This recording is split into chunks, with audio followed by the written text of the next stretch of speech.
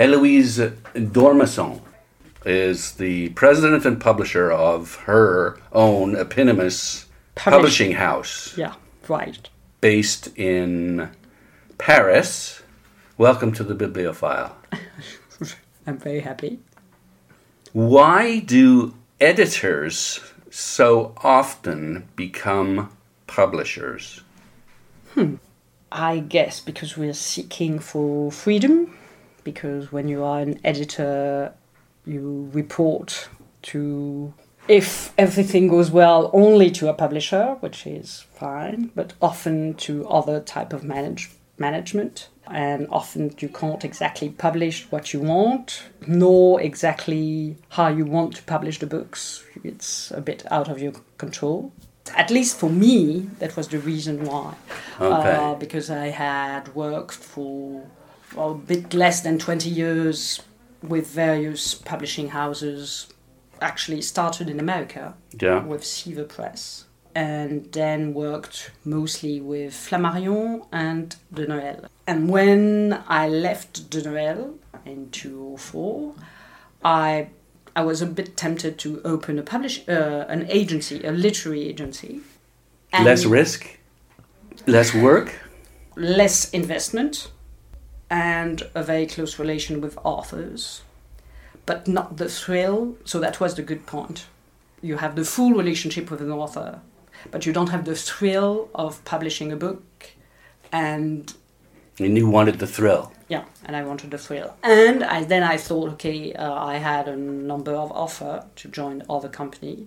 But I thought, okay, my partner was also involved in publishing, but more in the commercial and management side of the business. He was tempted to launch a publishing company.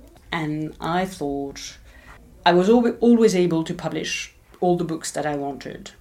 When you were an editor? When I was an editor in the past 18 years before creating the publishing company, but I was not always happy with the way the books were published. Sometimes I thought we should have reprinted the book, we should have invested more in marketing, we should have published the books at another time of the year. We should have had another cover. We should have had numbers of things that can make a book work. So you don't think they were doing justice to your work?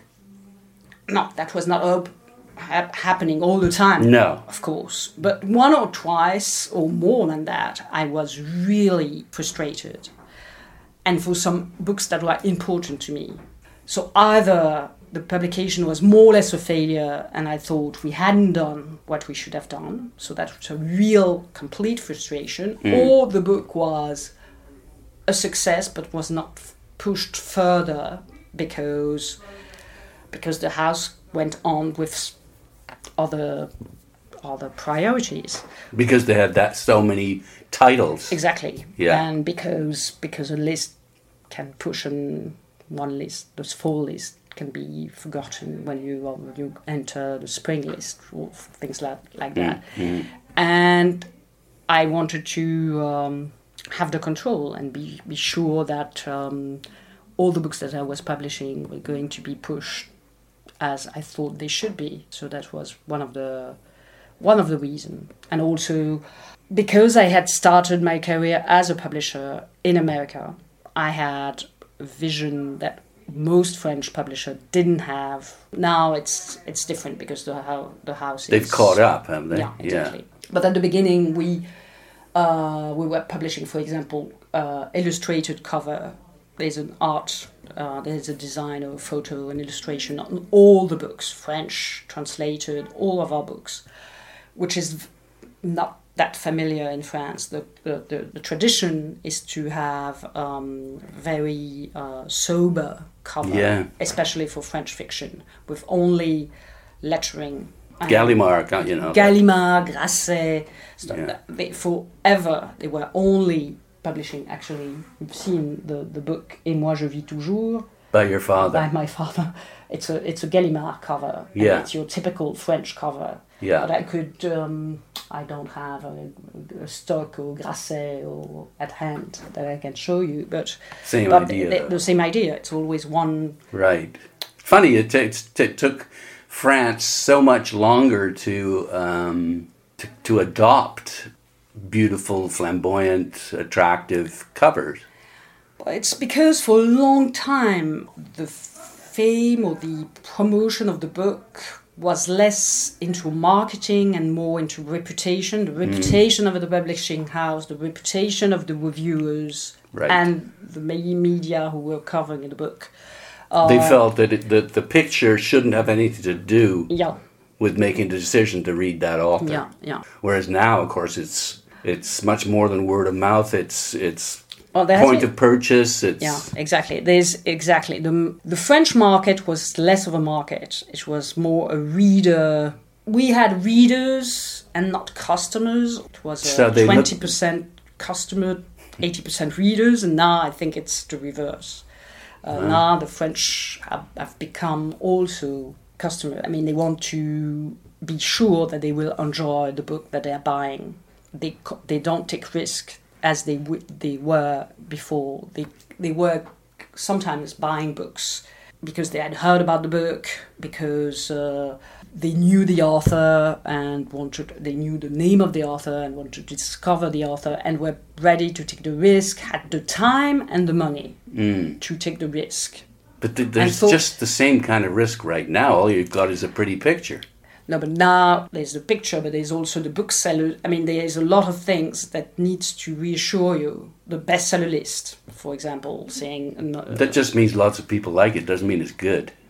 It's not. I mean, it's good, but it means that you are more likely to like it because there are so many people. I mean, people think, I'm not saying that they're right, but I'm saying that the behavior... Herd behavior. Yeah, it's different. It has changed, and you have to be attracted to the book. And then read the flap copy and then be sure or think that it's going to appeal to you much more. I think people had more time before. Well, they had fewer distractions, let's put it that way. Yeah. You're competing with all the other noise out there. Exactly. But this is a very long answer to a quite simple story, to a simple question. It was a good it was an interesting answer, I thought. Hopefully people that are listening will think it was interesting. France has taken longer to embrace the literary agent than North America, certainly, and even England. Why is that? The first reason is the geography. I mean, when you are in America, where there are two countries where literary agent appeared, America and Spain. America is because if you lived in Missouri and you were a writer, most of the time your publisher was in New York. The time difference, the discussion was not that easy. I mean, today with the mail, all that is different. But before, you could, maybe meet your publisher, your editor once a year. Doing all the negotiation, the contract was complicated when you were really separated with quite a wide difference, time difference also. Mm-hmm. So having an agent or somebody representing you was made things easier, especially because that representative was maybe in New York. Yeah, right there. Or could go and represent you. Also, you have a tradition of lawyers that are much stronger than we do. Mm-hmm. So Americans even writers were used to having a lawyer.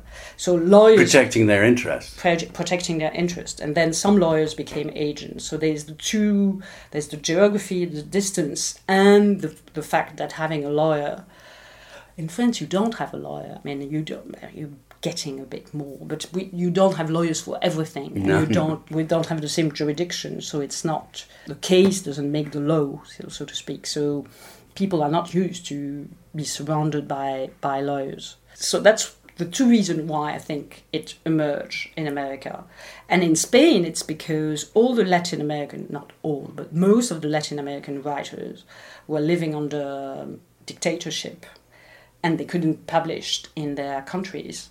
So there's this woman called Carmen Balcells who had the idea to meet all those writers. Carlos Fuentes, I can't remember their names. Yeah. And she approached them and represented them and got them published in Spain first. Okay. So there was Spanish-speaking author living in Cuba, Mexico, which were not... The Spanish-speaking world. The South American Spanish-speaking world, and I didn't mention countries that were really under dictatorship. So I don't... My point is not that strong, but basically they had trouble being published and not censored in their old countries, so they were happy to be published in Spain. They had Franco in Spain, though. I thought that's what you were getting at originally. No, because this was after the war. Before and after, and yes, 39. after 39. Yeah. Right. And so then it developed, and it came to England because it was so developed in America, and because the Anglo-Saxon countries have this tradition of they had the same legal system. So it was a cultural thing. In France, not only we don't have that problem with the distance, even if you live in Lyon or if you live in Toulouse or if you live in Strasbourg, you come to Paris quite easily, and it's the same time zone. So if you called your writer in Strasbourg in the morning, I mean, you can call your writer any time of the day. It's all the same time zone. Time zone. So there was no problem with the distance nor the time zone. Not this tradition to rely on a lawyer. Yeah. And for a long time, you had main French... It has changed that again, but for a long time, if you wanted literary prizes, which are a big deal in France, especially in the fall, you had no choice. You had to be published by Le Seuil, Gallimard, or Grasset. It was all fixed. Yeah. So a literary agent was kind of trapped. He couldn't sell the rights to... I mean, if the author had the level and could pretend to win those prizes, you have much more commercial authors that were not involved in that game, but nonetheless, I mean, I think it had an impact. Now it's all different. Now that other publishers win, other publishers prizes, win prizes, and fairer. Is it fairer now? It's a bit more open. It's a bit more open. Have you been? You've won a award. You're published. Yeah, but not those main. Not the big ones. Not the big ones. It takes forever to be accepted and to be considered. They don't even care about the quality of the writing then. It's a complicated question to answer. They do care, but it's very endogenous. Yeah, I think I know what you mean. But they all know one another. Yeah, insidious maybe. Maybe insidious, not insidious, but anyway. So that was one of the reasons. I mean, with all those parameters. Yeah. Together, and still today we don't have. I don't want them to hear me, but I don't think that we have very good literary agents in France. You still don't have a real full-fledged agent in France. You have some agents in France who can very well negotiate the contract, who are very good in negotiating, in getting their clients huge advance. Yes. But once it's done, they don't care about when the author is published, how the author is published. They don't edit the manuscript. Well, yes, they do. That's what they love to do. A lot of them do. Not the French. The one I'm thinking of, he is very good at negotiating, but that's... Who's that? I won't tell you. Okay. Then there's another agent in France who's very good at selling the rights. She knows very well the translation, the foreign world, the English world, so she's capable of selling the English rights or the Swedish, Spanish rights. So she's very good. Yeah. But she doesn't know the French publishing industry that well. So she's not that good at editing literary manuscript. Nor does she really care about literary, I think, which is not so relevant because in all countries you have literary agents. I mean, very literary agents, understood. and you have commercial literary Yes, agents, yeah. and you have genre literary agents. I mean, you can be a very good agent and only publish noir or thrillers, or mostly not publish, represent. Yeah. So it's not because you're not very literary that you're not a good agent, but in North America and England, one of the so-called benefits of having a literary agent is that, yes, you work on editing your manuscript, well, that's because the publishers are inundated with stuff, and now apparently they only kind of go forward typically if you are represented by an agent. Sure, and also there are less editors at the publishers in North America and England. Also because of that process. Because they can rely upon the quality of the stuff that the literary agent sends to them. Yeah. We don't have, I mean, there are very few, there are one or two, but there are very few who are editing the text. And you certainly don't have somebody who knows contracts, knows how to negotiate, knows how to edit, knows the market. Yeah, that wide range of... Yeah. So you don't have an agent who has it all. You might have an agent who's very pleasant and knows how to deal with authors and can edit, but is not good with legal matters and with negotiation, and not that good with selling foreign rights. Some who are very good with selling foreign rights. Some who you see what I mean? Yeah, that's not kind of a one-stop shop. Yeah, no, but not yet. There's a growing interest in it, and it's a growing field. It's a growing field in some level, but I'm surprised. I think it could be much.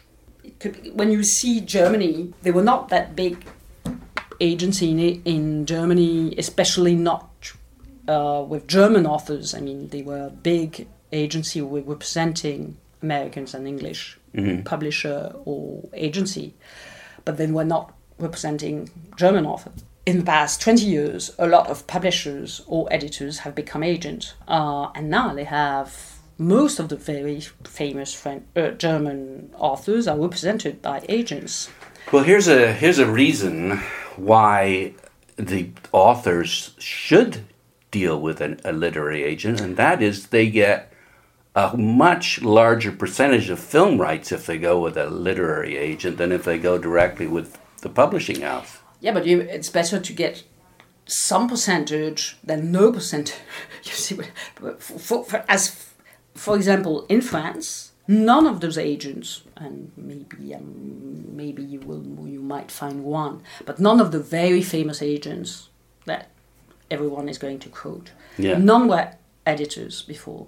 So they have no experience in editing, and they have never worked with authors in a publishing house. They have never dealt with the sales force. They have never dealt with the art department. They have never dealt with the publicity department. They have never dealt with the marketing department. So they don't know the full range of activities. Yeah, that still doesn't deny the fact, though, that if I'm an author. And I decide, okay, I'm gonna deal with a publisher directly for the novel itself, but I'm gonna keep all the other rights, translation and film rights, and I'm gonna get 80% if I deal with a literary agent, and only 50% if I deal with the publishing house. Granted, it's a no-brainer.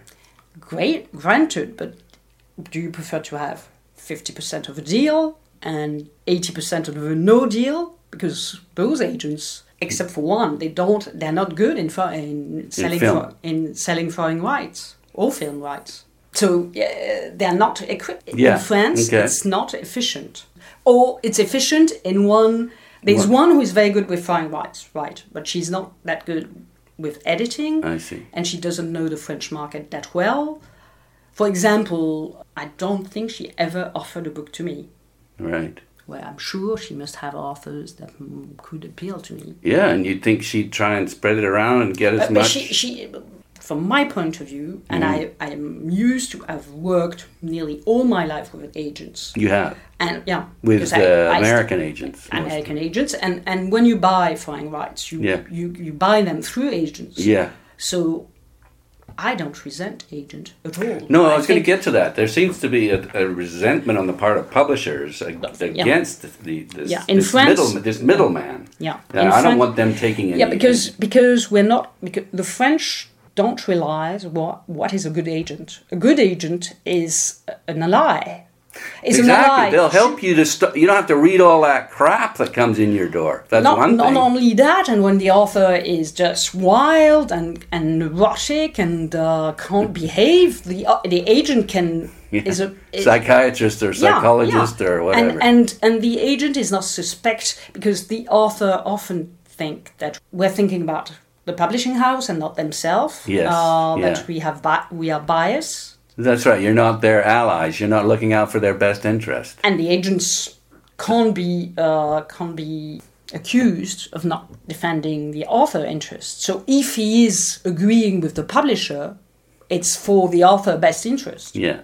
So the author is more likely to trust, or he takes an agent to trust the agents. That's what you buy. That's what you hire an agent for, is to look after your interests. So basically, the French editors or publisher resent agents because they're not that good. Is that what you're saying? Yeah. If they were better, there wouldn't be such resentment. Is that what you're saying? Yeah. But is it improving? No, not really. But we haven't had what you have had in England, maybe also in Germany, and certainly in America. You haven't had that many people made redundant in publishing, in the industry. So people who were left, and then who became agent because they thought, okay, maybe I can... To stay in the business. Stay in the business. I know I still have a relationship with authors, and then authors talk to one another the same way with publishers. I mean, some authors come to my publishing house, it's a wonderful house. Same things with agents. It's the author who of the best publicist for the agents. They say, my agent is wonderful and is good at representing me. You should join the agency because you are going to be better served, better looked after. Yeah. Have you? Can you name any books of yours that you've sold the film rights to? It's a big film that North America would know about.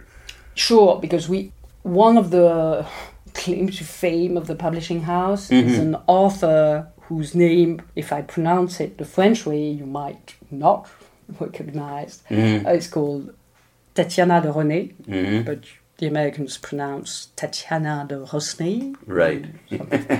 It's like in Vermont, the capital of Vermont is Montpelier, not Montpellier. She wrote a book called Sour Ski, and we have the rights. We have all the rights, included the film rights, movie rights. And it was distributed in America and did quite well, I think. And the book did extremely well because it sold, in America itself, it sold over 5 million, maybe 6 million copies. So who did you sell that to? We sold the rights to St. Martin Press. Are they part of FSG? It's FSG, was part family. Of the same... Yeah. It's the Old Spring group. So they belong to the same group. So we'll get off the agents then. We'll stop beating up on the agents. No, I'm not beating it. I'm telling you. Well, you're just saying they're not very good in France, is what you're saying. Yeah. And that's the reason why it's not growing. And I think there should be agents in here. France. There should be. Yeah, and there's room for it. Yeah, And it's neat. I mean, I'm not saying at all. It's always the same thing. I mean, if the middleman is not good at his business, his job, it's useless. Yeah. Yeah. But if he's good, he can be of help both for the author and the editor. What other differences are there between the US and France that you can think of? Anything else? What do you think France can teach the United States? Teach, I'm not sure, but for sure, I wouldn't have been able to launch the publishing house 13 years ago, 14 years ago in America. the same publishing house because we were relying very much on booksellers, and we still have, let's say, 500 independent booksellers in France. Is that because the government policy is to help them? The policy helps them, but it's more the fixed price, which didn't help the chains to develop. It was not that interesting for the customer. The price. Yeah, for the customer, it didn't make a difference to go to the independent bookstore in his town or to go to the big Fnac. Yeah. And the publisher were not forced to just obey all the commands of the chains. I remember very well having sold the rights of a novel to a British publisher, and he was very happy to show me the cover at the London Book Fair. And the book was called, I can't remember the name in English. In French? In French, La Classe. Well, anyway, it will come back to me. The cover was this young girl wearing a light skirt, a picture taken from the back with a young girl with a skirt. It's the story of a class master whose students are going to rebel and are going to take him as an hostage, kind of. It's a kind of a thriller, and it's psychological. It's nothing physical. By the end of the book, the class master is going to commit suicide. So it's going to be really real. It's very dense and intense. Nothing, like young girl with a skirt where you see her legs, and it's a kind of sexy cover of a college. Misrepresenting the novel. And I thought, so he saw my face and he said, "Yes, I know. This was imposed to us by." One of the supermarkets or one of the chains? No, the chains, the big chain, the English. Waterstones? Waterstones said to us, if you take that picture, we're going to order 4,000 copies. If you take the picture you want to take, we will take 400 copies. Jeez. That's terrible. And it happens all the time. It's taking what we talked about at the beginning to the extreme, though. Yeah. Isn't it? It is taking it to the extreme. Plus, the big chains. They can also say to you, "Okay, we will order 4,000 copies, but you need to reduce. I mean, to get us better retail price. Yeah. Cut the price." So you've survived because of the government policy. It's more the fixed price. Well, that's what I mean, though. That's government policy. Yeah. But it's not a support. I mean, it's a law that's supporting, but it's not money. It's not a subsidy. It's not a subsidy. It's just a law. It's just a law. Yeah, but it is really protecting. It has been protecting us for sure. They had that in England, but the net book cost or whatever it was called. But they didn't keep it though. No, because whenever you are in a very liberal system. You get that wrong idea that the customer is protected by the market, but it's not because we are in a very odd profession. It's an industry, but it's an art, craftsmanship. Yeah. It's really the three things. So you can't apply the industry law on the publishing industry. Yeah. It's a cultural industry. Yes, I think France sees that more than any other country in the world. Yeah. Because we have this tradition of culture for the worse and the better. Yeah. But it's true with the opera, with the painters, it's true on different levels. And it's true also that the government is concerned with booksellers. And and protecting them and doing as much as they can. Yeah, well, it's a beautiful part of a city, isn't it? And mayors all over France. I mean, not all of them, of course. You can't say that all the French mayors are concerned in protecting their booksellers. But so it's a municipal decision then in many cases. It depends. It can be municipal, it can be regional, and it can be also state. National. Now, where does Amazon fit into all of this? Amazon is not an issue in France. Because of the same thing, the fixed price? Yeah. They can't. It's illegal for them to cut prices. It's illegal for them to cut prices. That's one thing. So that's a big protection. Yeah. And then also we are so strange, the French. They have been put on trial because they don't pay, of course, taxes. Taxes.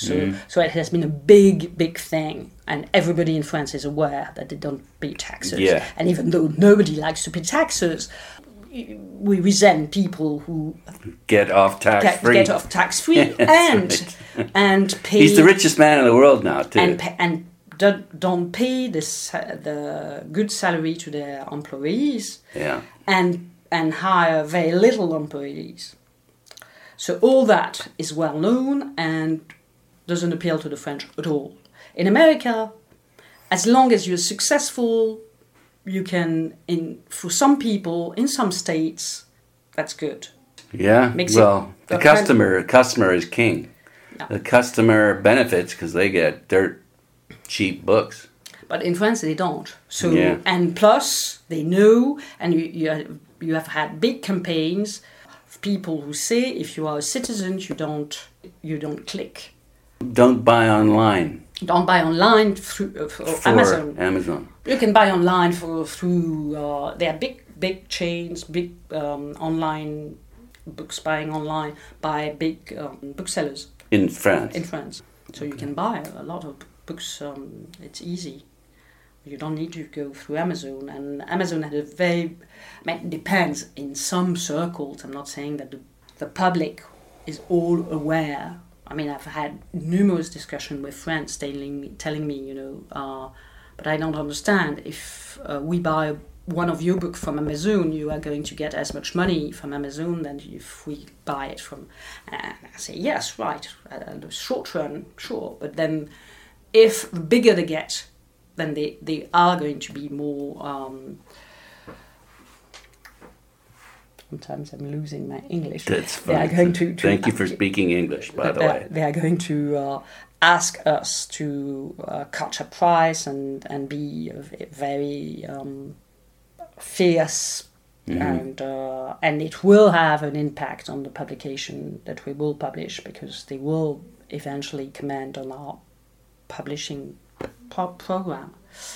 So I think it's a huge threat. I will never ever buy a book on Amazon.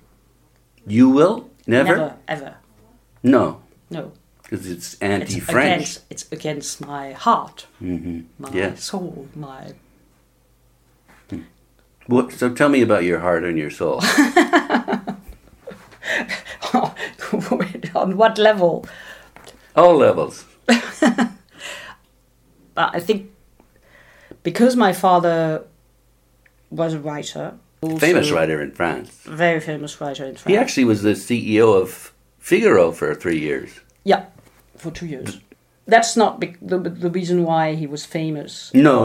I was just surprised that he was in management as well as... Yeah, but he really resigned quickly because he didn't like it at all. Okay. And the idea, because he was very much a writer, so the idea of having to run a company and having a team of people depending, I mean, he couldn't stand it. There's a big deal made in France about the fact that you've got a famous father. You tell me, I mean... You know that. But, so, he's a writer, and the house I grew up in was covered with books. There were books ceiling to the ground, books everywhere, bookshelves everywhere. And I loved books. I mean, like you, before we started the interview, you said that you were building a cabin, hiding. I'm not sure what I was doing. I can't remember. I just know hiding. He found me underneath a huge pile. Yeah, I was not hiding myself underneath books, but I was constantly sneaking, opening, and I started reading books at random in that library. And of course, I was reading books that I couldn't. It was not on my level at all. But I remember very well deciphering words and being totally taken, even if it was not making sense. And I remember the smell of the books and the object, just the object, and opening a book had an enormous appeal. It was one of my really, I enjoyed that tremendously. And I first was very much able to remember where the books were and which books were on which shelf. Just that was a game for me. So you put them back where they belonged? Yeah, sure. I didn't do that, I don't think. And as the years went by, bookshelves became the walls of my life. They were like the bones of my life. And I'm not at all at ease if I'm with friends and if I go for dinner at a place and there's no book, that's fine. I can survive. But in my own apartment, the bookshelves are the furnitures. I need a bed, a bathroom, a kitchen, and bookshelves. You'll buy a book before you buy food then, is that right?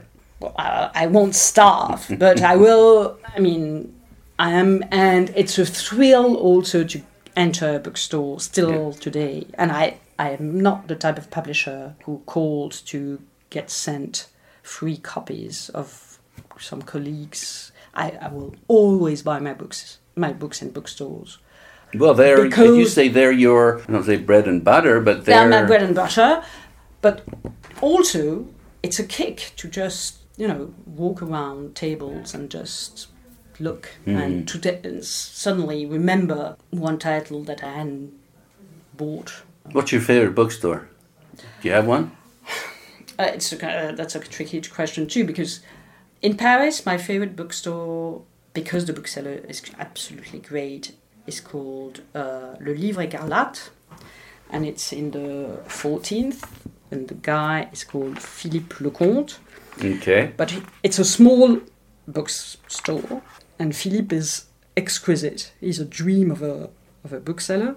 Livre Écarlate, because it's come from the thorn, la lettre écarlate. The scarlet letter? Yeah, the scarlet letter, so le livre écarlate, and not la lettre écarlate. Ah, isn't that nice?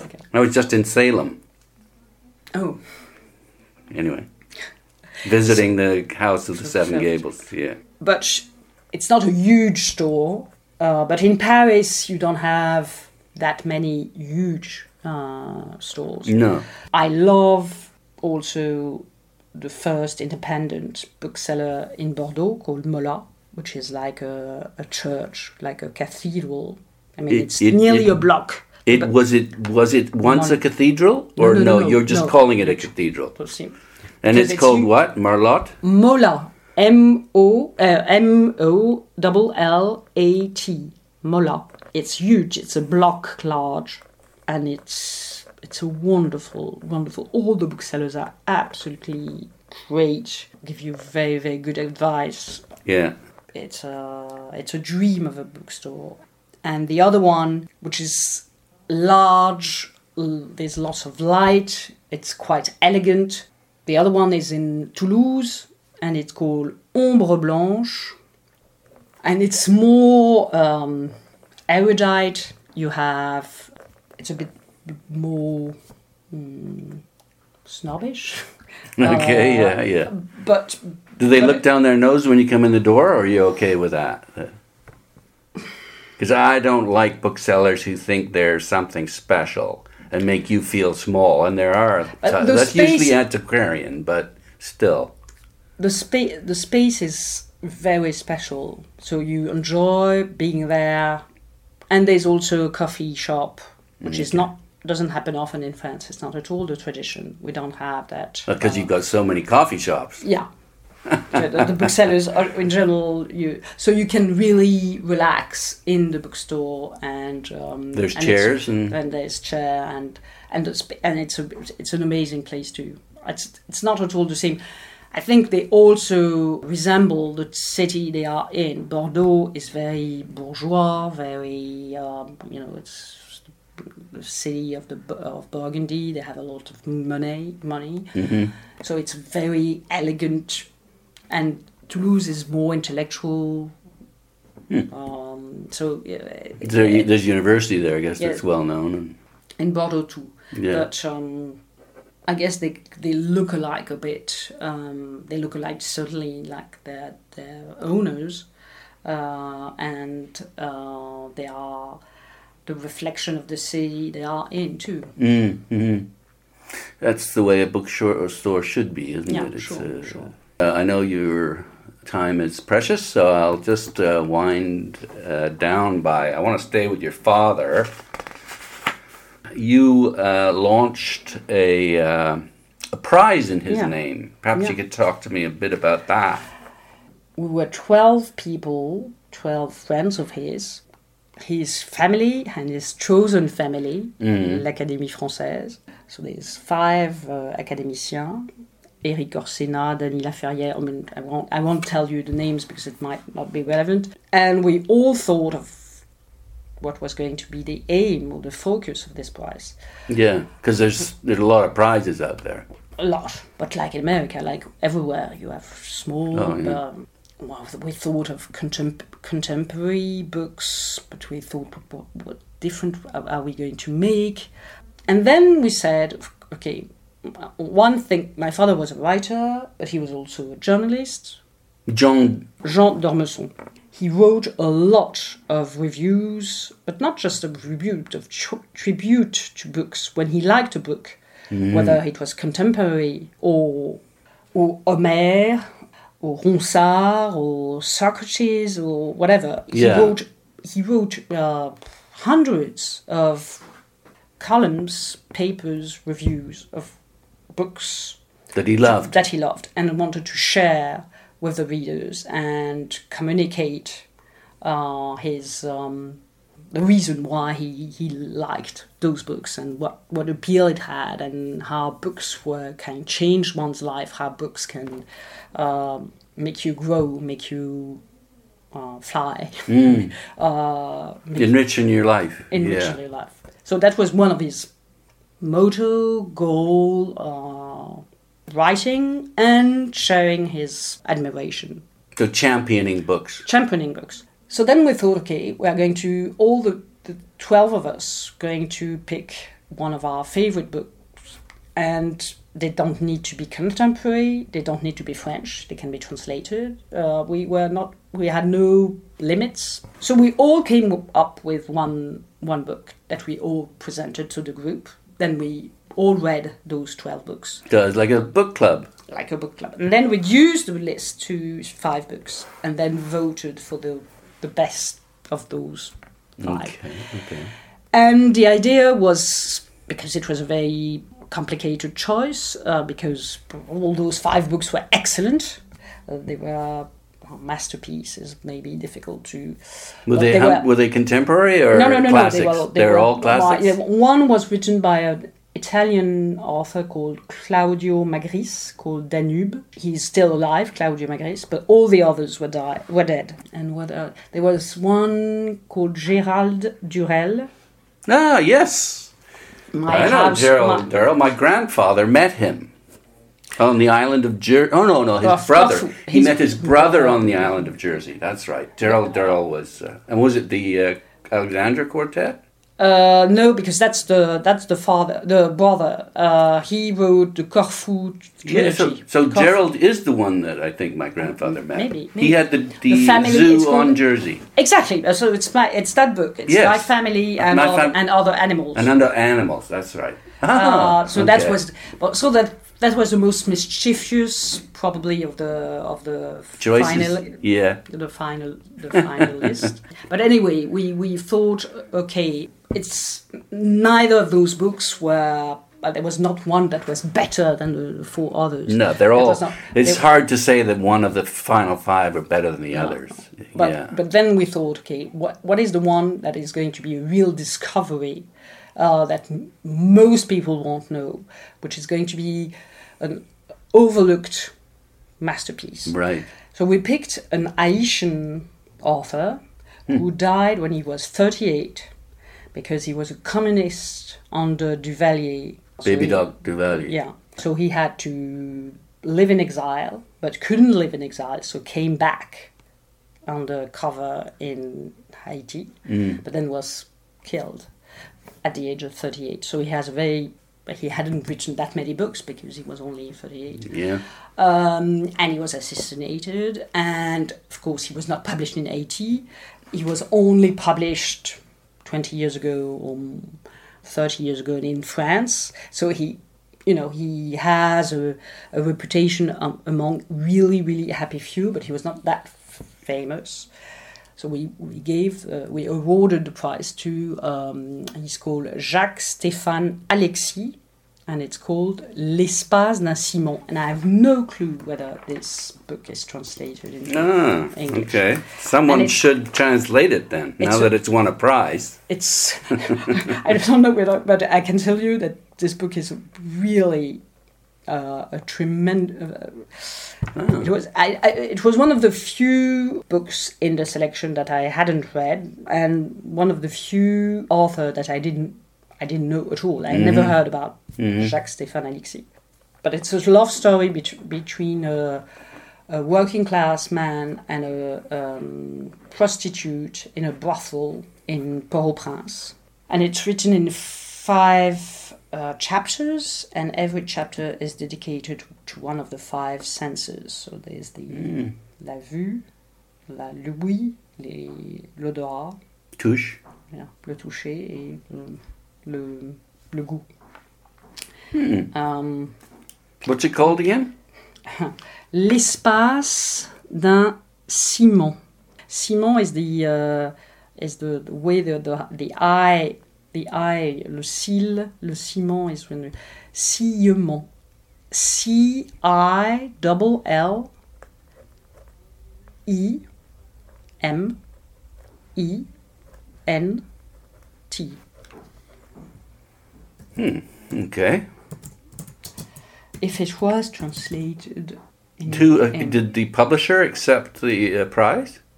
Sure, Antoine Gallimard, because it's Gallimard who published, did a little prize. But the most amazing thing is I received a phone call from Gallimard, the publishing house, in the afternoon. Well, we were supposed to award the prize in the evening, and they said, have you let you know Jacques-Stéphane Alexis' daughter that he has won? And I said, Didn't even know there was one, right? I knew because the book there's a preface by the daughter. So I knew he had a daughter, but I had no clue that she was still alive, and let alone that she was living in Paris and could come, and she came. Oh, wow, that's great. So when was that first published then? With Gallimard, but not so long ago, because book discussion in the flicker of an eye light. An eyelid? Eyelid, sorry. Okay. That it has been.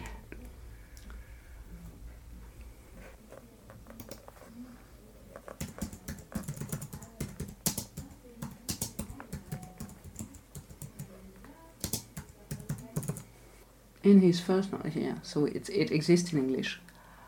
Oh, that's great. The publisher will be happy that in English, certainly, that it's just won your prize. Yeah, I don't know whether.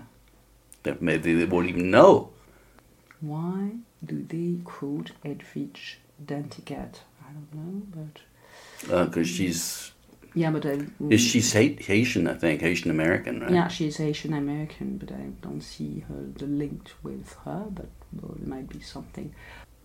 Yes, she co-translated with Carol Coetzee. Oh, so it's probably got certainly got some profile then. And what's the name of the publisher again? University of Virginia Press. Virginia Press, okay. Yeah. And so just to clarify about, say, the mandate or purpose of this prize that you've named after your father, it's to bring attention to a deserving work that should be relaunched. Better known. Yeah. Right.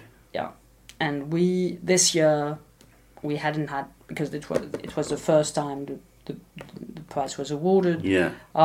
We haven't had the time to fully organize everything as we would have if we had more time. But next year we will announce the finalists earlier, so people can read them. So that people can read them, and booksellers can and publisher can have last selection of the Jean d'Ormesson Prize.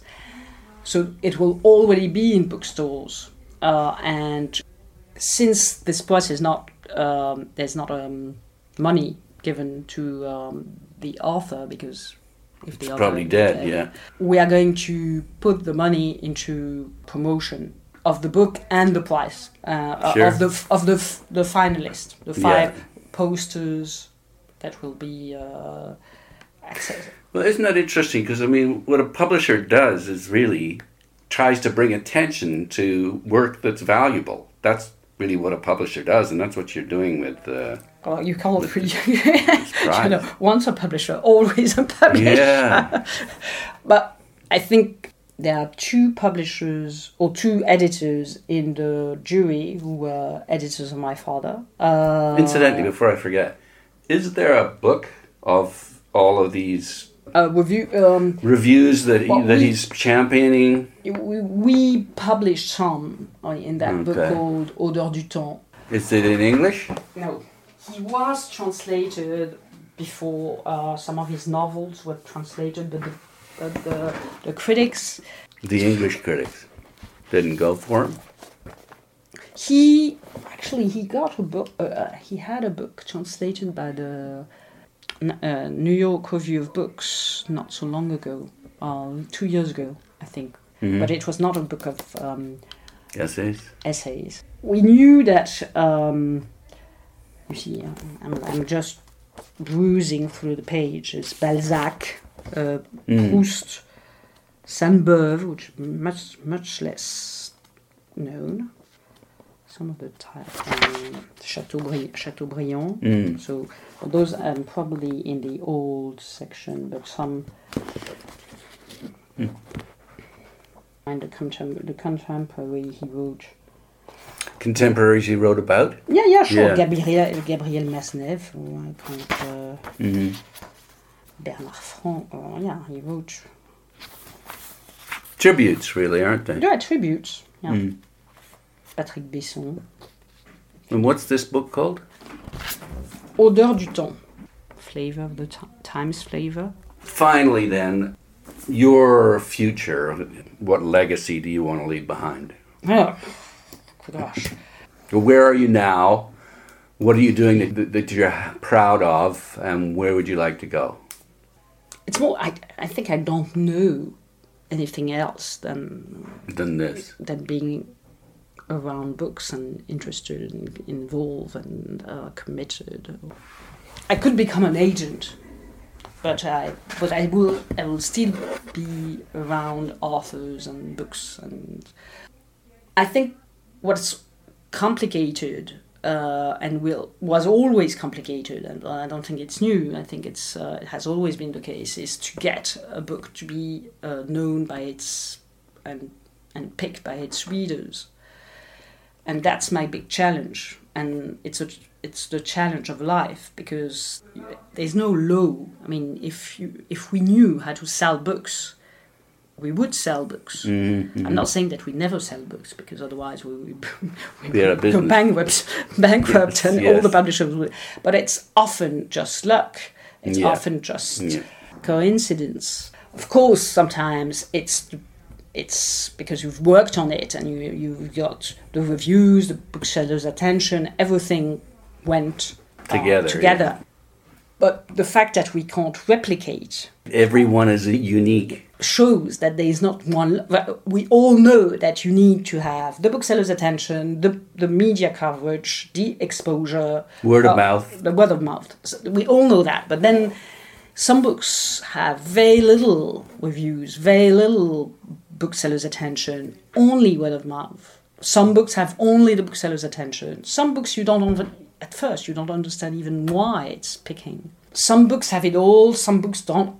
It's very mysterious. It remains a very mysterious. There is no formula. There's no formula, and it's a matter of passion, and I'm totally dedicated to that, and I will remain dedicated to that. That's why you only have 20 books a year. Yeah, sure. I think it's a task of life, because you will always need to struggle to try to get those books out to the public attention and to find new ways which match the books that you are publishing. Because again, it's never some books you can rely on the booksellers, some books you can rely on the internet, some books you can, and it's always fun. I think I also have fun. Gotta have fun, otherwise why do it? So that's my challenge, and that's my goal, to go on doing that.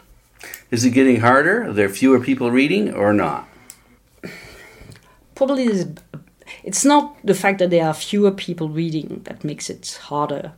It's because most people are reading the same books, which makes it's more and more complicated to have books emerge, books by unknown authors.